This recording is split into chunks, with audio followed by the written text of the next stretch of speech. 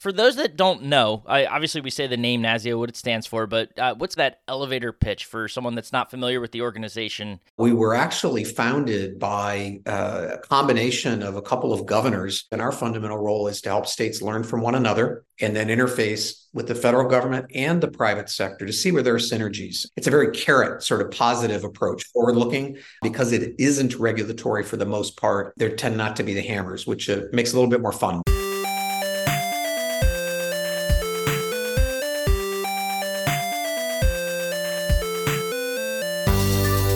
Welcome into the Independent Thinking Podcast. This is your host, Rob Stott. We're following up on a series of conversations we've had recently with Frank Santner here of Nationwide Marketing Group about the Inflation Reduction Act and the rebate program for energy-efficient products for some consumers that is folded into that Inflation Reduction Act. And specifically today, we're talking to the National Association of State Energy Officials, NASEO, as it's known shortly, an organization that has played a pretty large role in helping to set the policies at the state level for this particular piece of legislation. And also an organization that we come to know through Frank for his work getting independent retailers to have a voice at the table of these conversations as the program's being set up and rolled out, both at a federal level and at the state level through these energy offices. So interesting opportunity and an important one, I think, to be able to sit down with David Terry, the president of NASEO, to understand their role, in the Inflation Reduction Act and more broadly too, in sort of how they work with independent retailers and other members of their state and local communities to implement these types of programs and work with independent retailers and just see how they approach, things from their perspective. And it's an interesting conversation because, like we've learned through talking to Frank, there's so much to explore from state to state. And that, sounds like a commercial to go visit, all 50 states here. But in all honesty, it's true that, when you think about a program being set up like the Inflation Reduction Act at the federal level, there's a lot that needs to be considered.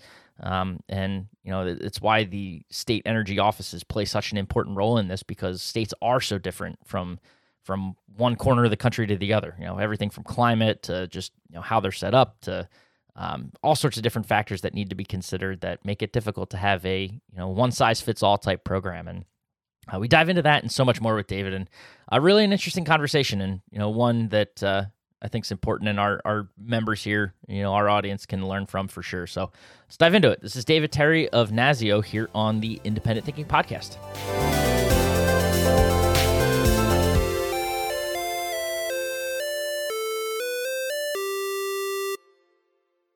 All right, we are back on the Independent Thinking Podcast, and I love being able to dive into my old world. I talk about it, I feel like multiple times I've mentioned it on this podcast that I grew up in associations. So to be able to talk to an association is always exciting for me, and we're excited right now to have David Terry, president of NASEO, the National Association of State Energy Officials. Did I get that right? You did, yes. Awesome. Well, David, appreciate you taking the time and hopping in with us and doing a podcast, so we appreciate it. Absolutely. Looking forward to it. Yeah. So start with yourself. Let's get to know you a little bit. Tell us about who you are, your background, and your path to NASEO. Sure. Well, the whole energy thing, I guess, was a bit random. It literally happened randomly because I applied for the position I didn't know I was applying for. I had reversed the letters of a consulting firm that was doing energy consulting. I thought I was doing something else. And at any rate, I was really enamored with it, and ended up after that, I had a short stint at the National Academy of Sciences in a research assistant position, and then on to supporting a couple of energy commercialization activities that were around state and federal energy policy and programs in commercializing clean energy technologies and so forth. And really was taken with the state role in that, the state policy role in particular, and got to know some of the state energy offices. And long story short, started working at NASEO many years ago, and was a program staffer specialized in a couple areas, Yep. buildings, efficiency technologies, appliances, et cetera, initially, broadened from there. I left for about 7 years and did some advocacy and lobbying in a number of different energy areas and came back in 2008. And that was during the American Recovery Yep. Act after the financial crisis. And we did some really major cool programs. The organization, I think, grew a lot then, but also the membership, the 56 state and territory energy offices represent grew. And I think the fundamental thing that I have brought to it, I have a very keen interest in technology and markets, and Yeah. I kind of maybe I'm easily distracted, but what I like about it is there's variety. For It's not sure. a single product or a single market, and that's sort of that's very attractive to me, and it Yeah. and I think that's how I got here, is I like that variety that our organization brings. What I always love to ask association professionals too, and this goes back to those early days at ASAE, is, we always talked about the difference between someone that was in the profession then worked for the association as opposed to an association professional. So, like, what do you consider yourself, more on the association professional side and kind of got into this, or were you really like was it the work of what you're doing, and then there just happened to be an association Yeah. related to it that got you to it?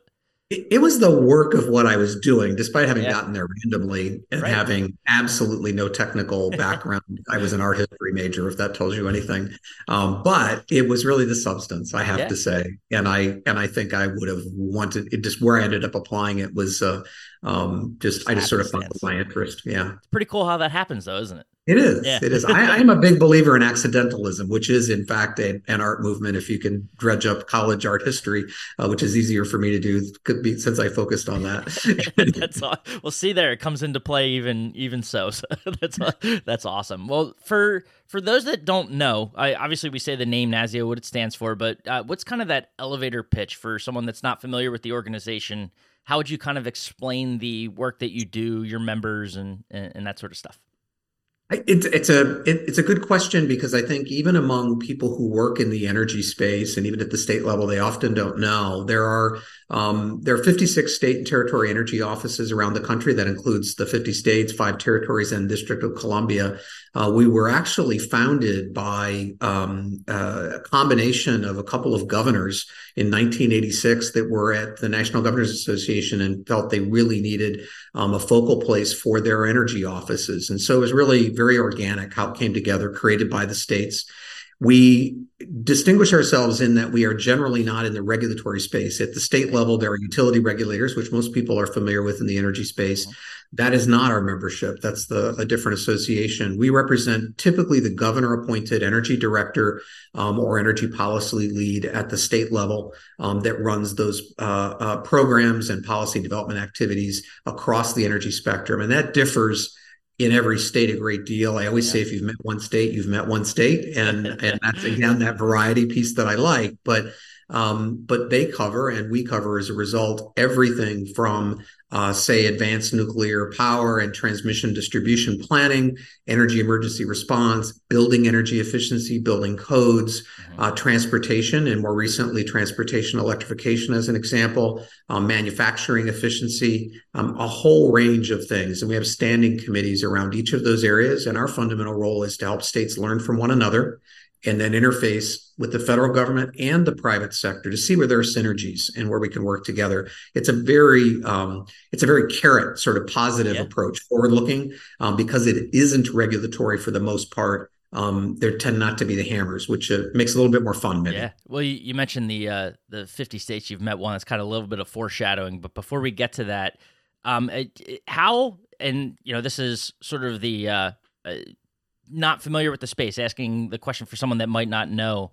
You think about all those state offices coming together. It sounds, obviously not regulatory. So how do you interact, or do you interact at all with like DOE and what they do, or how's it different? Yeah, very, very, very different. So a couple of things. One, virtually all of our members respond to governors. Mhm. That's their boss essentially. So they're thinking governors are concerned about life, health, safety, economic development, jobs, the kinds of things that Right. governors are elected for. So our members, from an energy lens, are thinking many of those same things, Hmm. and they want to inform their legislature, their governor, and the policies they develop that have real impact on the ground. Where the Department of Energy and the federal aspect of that goes, and I would extend that to some of the other agencies, USDA, the Sure. Agriculture Hmm. Department, EPA, et cetera. But with DOE particularly, they're a large research engine. So innovation comes from many of the things they fund in the national laboratories. Yep. Many of the states, universities, and companies are either accessing, utilizing, or working on those technologies as well. So that's one aspect. The department also has a large amount of work in different areas of energy, transmission related studies, analysis, Hmm. decisions, independent energy analysis of every type and every market, and also programs that flow from Congress, which typically the states are rolling up and advocating for, and Yep. DOE manage. So there's a multiple interfaces with DOE.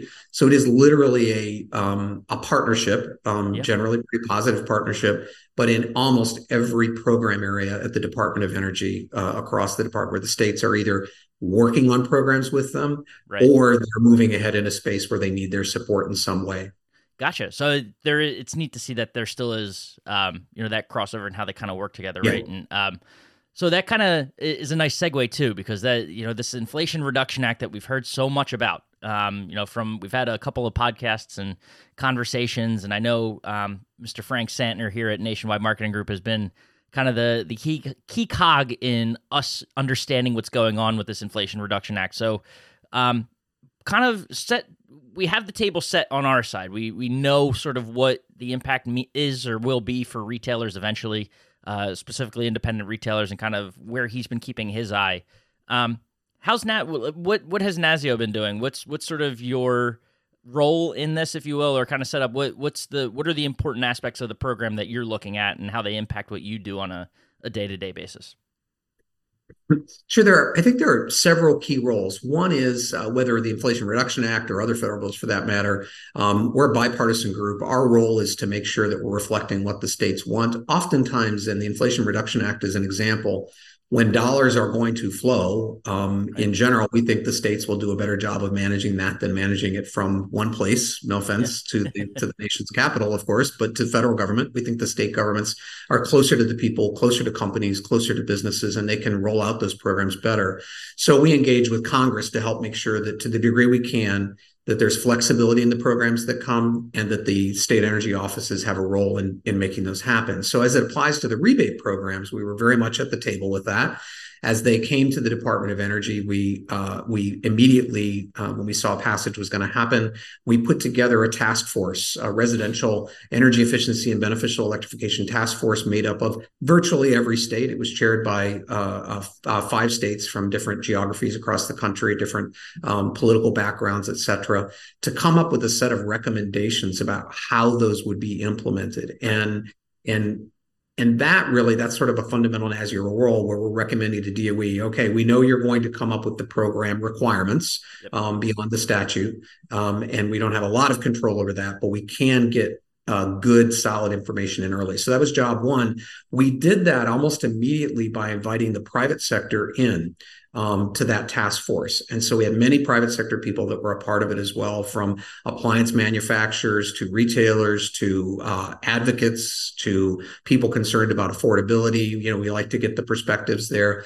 Came up with those recommendations, and that sort of recommendations to DOE piece is ongoing, but that's a fundamental stream. The second really big piece is it goes back to that every state's a little different. Well, it's Yeah. not just that the state's different, or for the sake of being different housing stock, different climate zones, different number of, say, trained work professionals in different areas. So they have different needs, et cetera, different demographics, age, economics, minority populations, et cetera.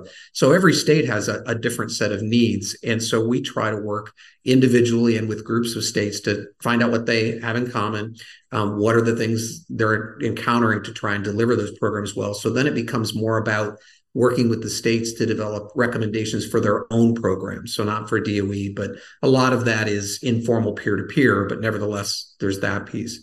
The last piece is really maybe a blending of those two, but there's sort of this both in the statute that Congress provided, but also I think just a sense among the people that work in this energy area. Yeah. They want to do public good, whether that's for developing somebody's economy or whether it's helping low and moderate income folks. Both of these programs have a strong low and moderate income. In the case of the high efficiency electrification rebates, those are all low income recipients that will be eligible. And they want to do well. They want to do well with the taxpayers' money. They want to do well by their governors. And how do we resolve like really tricky implementation pieces of making sure we target people fairly, Right. so people have access, making sure that it gets installed well so that particularly a low income homeowner that may not have either time or ability to do something about an install that doesn't go well, which does happen. Doesn't mean the installer's bad. It just means sometimes things don't go well. How do you resolve those kinds of things? And I think there's a public-private partnership to that becomes a bigger emphasis. So, your organization included, it's like, how do we work with you? You all want to have a good outcome for your customer. We want to have a good outcome. So then how do we do that in implementation? And I think, we're creeping into that space now in a way that I think is really important. And so that's sort of the third way that we help. And it's the states really do the work. We're helping around the edges and trying to get the tough things out of the way. I kind of, I almost feel like it's a silly follow-up, but it's sort of the first thing that comes to mind. And when you talk about the differences between states, because there are so much, like you look at sitting out here outside of Philadelphia as opposed to, a state office in Reno, an energy office in Reno, very different. So I'm curious what those conversations are like. And, obviously as we've been talking with Frank and clearly finding out from you, things are very different from state to state. So when you kind of come up, and I know they'll have their own sort of flexibility in how they approach a program like this, right, from state to state. But, when you try to have those conversations and you see them sort of come together and create these recommendations that might be able to apply, across the country, like what do those conversations look like? I have to imagine they're incredibly interesting to see just how they interact with one another. They are. And I think what's really, I don't know, maybe it's not surprising. I don't know. But what's amazing is how collegial they are. You hear a lot more of phrases like, I didn't think of that.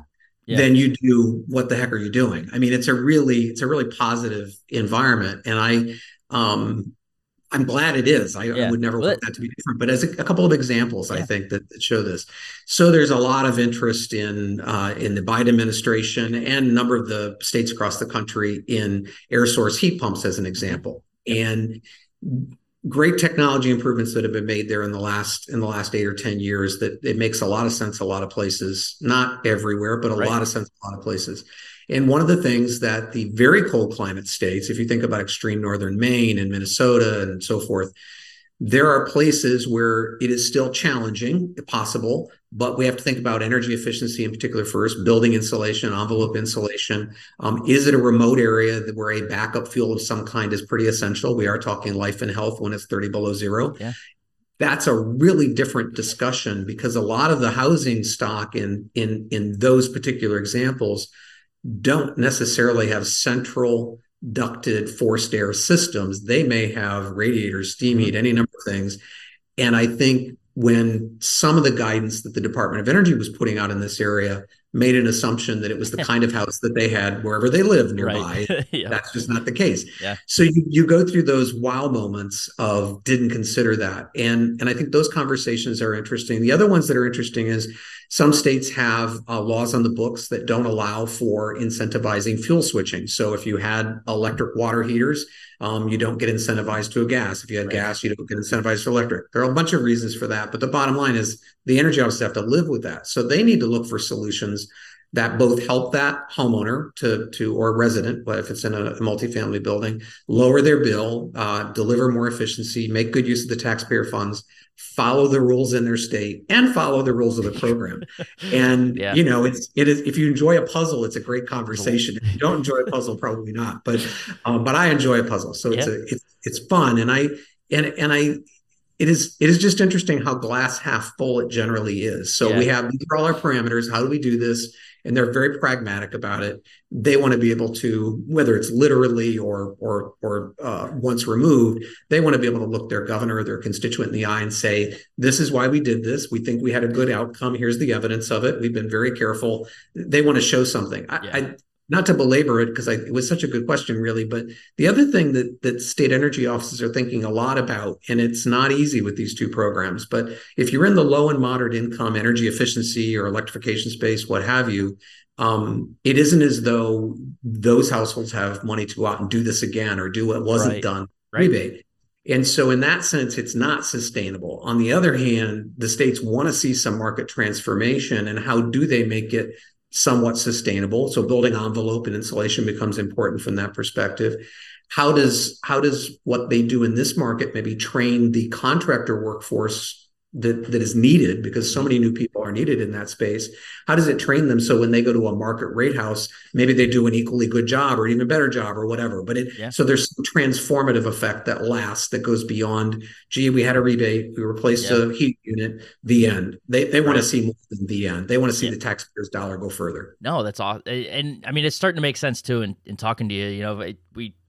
Like I've mentioned, we talked to Frank about this program, and I know he had mentioned to us in the past about target dates for when everything would be set and ready to go, and those seem to keep getting kicked down the road for multitudes of reasons, but namely because these conversations that you're having at a federal level, you probably don't. To your point, you don't think that they need to happen, or you make assumptions, and then you start getting into the weeds with how programs work and how different states are, and it starts to make sense why something that they thought might launch by the end of 23, we're now looking at the early 25 to get this up and running. I think I think it's interesting. It's funny. Honestly, I use Pennsylvania as an example frequently, and we have a great energy director there. But I've driven through the state a lot because I have a reason. I go to Ohio to visit relatives.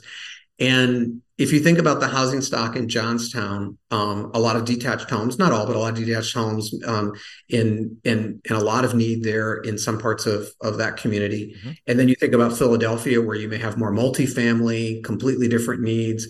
And then maybe, the Scranton area is yet different again. And then downstate further. It's just, you look at that and you go, wow, how do I serve all of that in a way? And you can probably do that in almost any state, but it is telling. And I think it's challenging. One of the other things I always try to convey on when we're talking about these is the Department of Energy's guidance documents, which people refer to. They are not guidance. They are requirements. Right. Why they are called guidance, I have no idea, because they're not speed suggestions, they are speed limits. Yeah.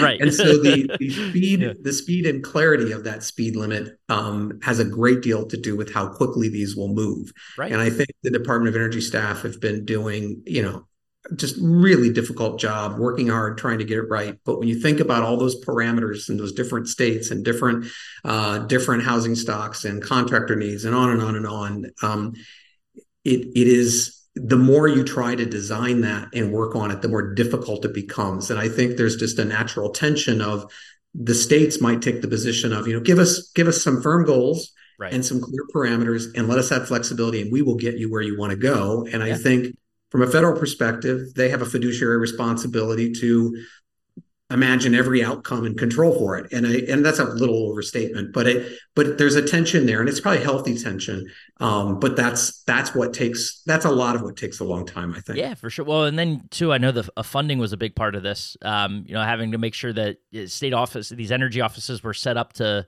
be successful, right? So I know, there was a question around, when funding would be received, and I believe they released some of it, right, to help these state offices get set up and be able to prepare for, the coming work that would be involved in this. And that's a big part of too, where, Frank comes in and Nationwide comes in, and you guys start having those conversations right around, independent retailers not necessarily being at the table. Well, they were at the table, but not their challenge, their sort of standing in the process wasn't really considered until I think Frank raised his voice. I got to get your side of the story too, right? Because Frank told us he raised his hand and started shouting about making sure that the independent retailer was heard during calls with EPA and the Energy Star team, and making sure that the independent retailer was considered, as these processes were being set up. And was he, tell us, Yeah, was he really? I think he's right in one aspect Yeah. in that the state energy offices are ones that consistently in meetings have been saying it's great that major big box retailer that you all at the federal level are thinking about them. We work with them as well. Yeah. But what are we going to do for fill in the blank? Local Right. appliance store, Ace Hardware. There are a lot Oh of yeah, different versions of absolutely. this. And the energy offices have consistently raised that. And every time there's a solution set from a technology perspective, like a QR code or a Hmm. database that DOE is working on, which is super helpful, they immediately say, but what about my local retailer? Yeah. And so that I think has been happening all along. The two interesting things that hadn't been happening, I think, and where Frank's additions I think have been super helpful during ARA, almost immediately we had lots of independent retailers come to us on the Energy Star rebate program in 2009 or Hmm. whatever the year was. And they were immediately at the table with us. I mean, I didn't have to call anybody. They were there. And the topic was immediately with us on this one, but we didn't have a lot of representation immediately. And Frank, thank goodness, reached out to us. And I told him at the time, I said, why we didn't reach out to you sooner, I have no explanation. I wish we had of, but please know that we have been thinking of you. We just need you at the table. And so that's the thing. That's all pretty positive. I think where it is still missing, though, is I still think I'll characterize it sort of at the national level. That might include federal players. It might include advocacy groups Hmm. that are based in DC. I still think they see a bit of the numbers game of they want to have a big impact. So they think of big population states Yeah. and they think of big population venues. And I think the retailers in general, including the big box retailers, are more expansive in their thinking than that. The big box retailers we talk to are thinking about every community they're in, not just the big ones. Sure. You all obviously are a big part of that. And I think where we are now in the design of the program and the implementation of the state level, having y'all's voice there so that it can be built into any of the systems we do. Because I think our members are very leery to make assumptions about what independent retailers can accommodate reasonably Yeah. and Yeah, for financially sure. accommodate, and Yeah. they really want to be sensitive to that. No, that makes perfect sense. Well, what does that work look like right now? Like, what are you guys doing? And I guess not to say what's Frank doing, but like, what's the role of Nationwide in this, right? And how are we coming together to work together and ultimately, like, what's the end goal? What are we trying to achieve?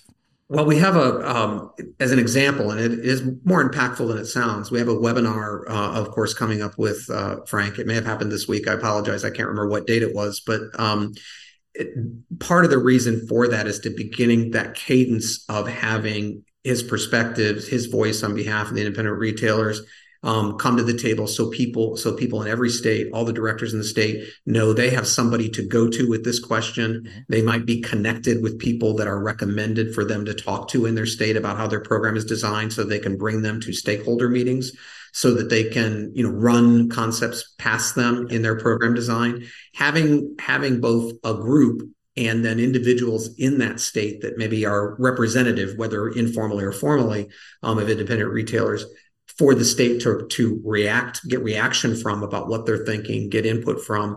That's really how this works. I think we're at the front end of that, both in terms of program design.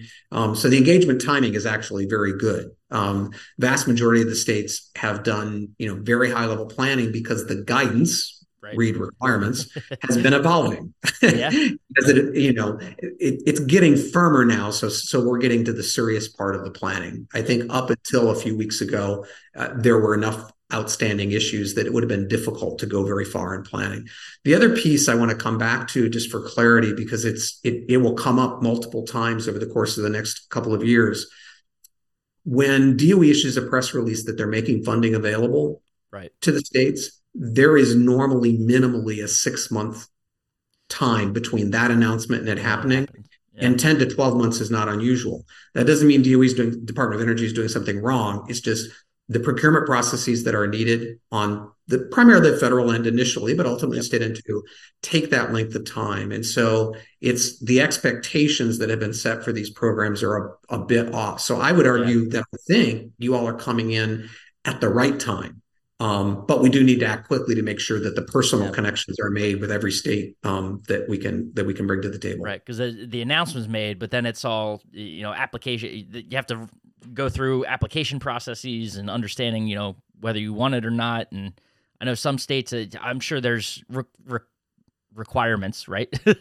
Set up, for each state, determining whether they want it, if they do get it, where it's got to go, all that sort of stuff. So, quite anytime there's federal dollars involved, right? Yeah, it is, and there are these are highly visible programs, Yeah. which the Department of Energy's Inspector General will likely come to every state Yep. as they should. That's the full expectation that happened during ARA. It's Yep. not unusual, but that being said, the states take very seriously every bit of that language that is in their agreement with the Department of Energy, and they have their own state processes, which sometimes go well beyond the federal. And I think. Yeah. The one thing I don't worry about is that the money won't be used thoughtfully. It will be used thoughtfully. Not that there won't be some problems someplace because of some kind of implementation thing that wasn't anticipated. But I think that's the other part of having the independent retailers at the table. You're going to those organizations, those retail outlets are going to see things that we will all miss on our side because they're there every day. It's a different approach. And we want to avoid that before the program's implemented, not after. Right. Makes perfect sense. Yeah. Well, the other cool thing about this too is that there's now another resource, right? So our members are learning of another resource if they didn't know already. Now they do. Of NASEO and being able to turn to these state energy officials and offices to get information that help answer questions that they might have. But what would be kind of your message? They could turn to Nationwide, they could turn to you, but to help them navigate, what would you kind of tell them if they're still feeling confused or trying to figure out what's going on? Sort of what's the message to help simplify this program? Yeah, I think a couple of things that are really important in this regard, and it is regardless of what you think about whether the money should have been appropriated or not, because I know there's a diversity of views on that, but the money is there. Mm-hmm. It is largely for poorer people, low income folks, which is surely a good thing, and that's what it's really about. And I think the expectations that have inadvertently been set by some of the national communications in particular are that everybody's going to get a rebate in America, and it's all available tomorrow morning. Very few people are going to get a rebate, and it won't be available tomorrow morning. So the expectation for, I think, an independent retailer needs to be, if you look, and it's very easy to find, the allocation of dollars for your state, which is publicly available, and you just divide it by the low and moderate income households in your state, you'll quickly see it's a fraction, not only of the population, but it's a fraction of the low and moderate income population. So getting the scale sense in your state of what that means, and it does differ. It depends upon how many people in your state and the dollars you get. That's pretty easy to figure out. Almost any of us could do that if it's just those two pieces of information. So that expectation setting is important. The second piece is to reach out to your energy office if you're interested in engaging. You can certainly get the office information from us. That's a great way to do it. But maybe an even better idea is to get familiar with the program. There's a lot of information online. Our website has, I think, pretty simple, straightforward information that you can find. And as you look at it and you have questions, think about what those questions are from the retailer perspective. Have you thought about XYZ? How are you approaching this? And feel free to bring those back to us, whether it's through Frank and the group or whether it's independently. That's what we do, and we are happy to do it. I know that it is a lot more fun than a lot of other things I do, so it is welcome. No, that's awesome, and it's again neat to see that.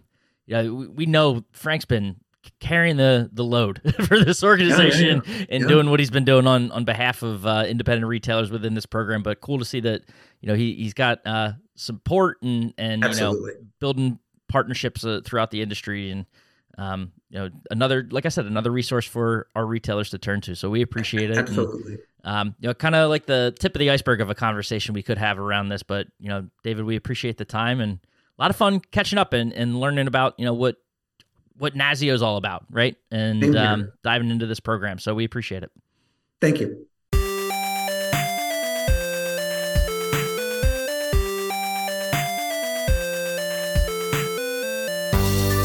Awesome. And thank you again to David for taking his time and sitting down with us and jumping into a podcast on really an ever-changing topic, right, with this Inflation Reduction Act, and seeing how the funding's being set up, and how it's approached from a state level after the federal guidelines were released, and things still changing and evolving on a regular basis. So neat to see, or neat to hear really their perspective on how they approach this, and how they're also trying to get involved the independent retail community through Nationwide Marketing Group, and David's work with Frank, and so much more. So we appreciate it. And as always, appreciate you listening to the Independent Thinking Podcast, and we'll catch you next time.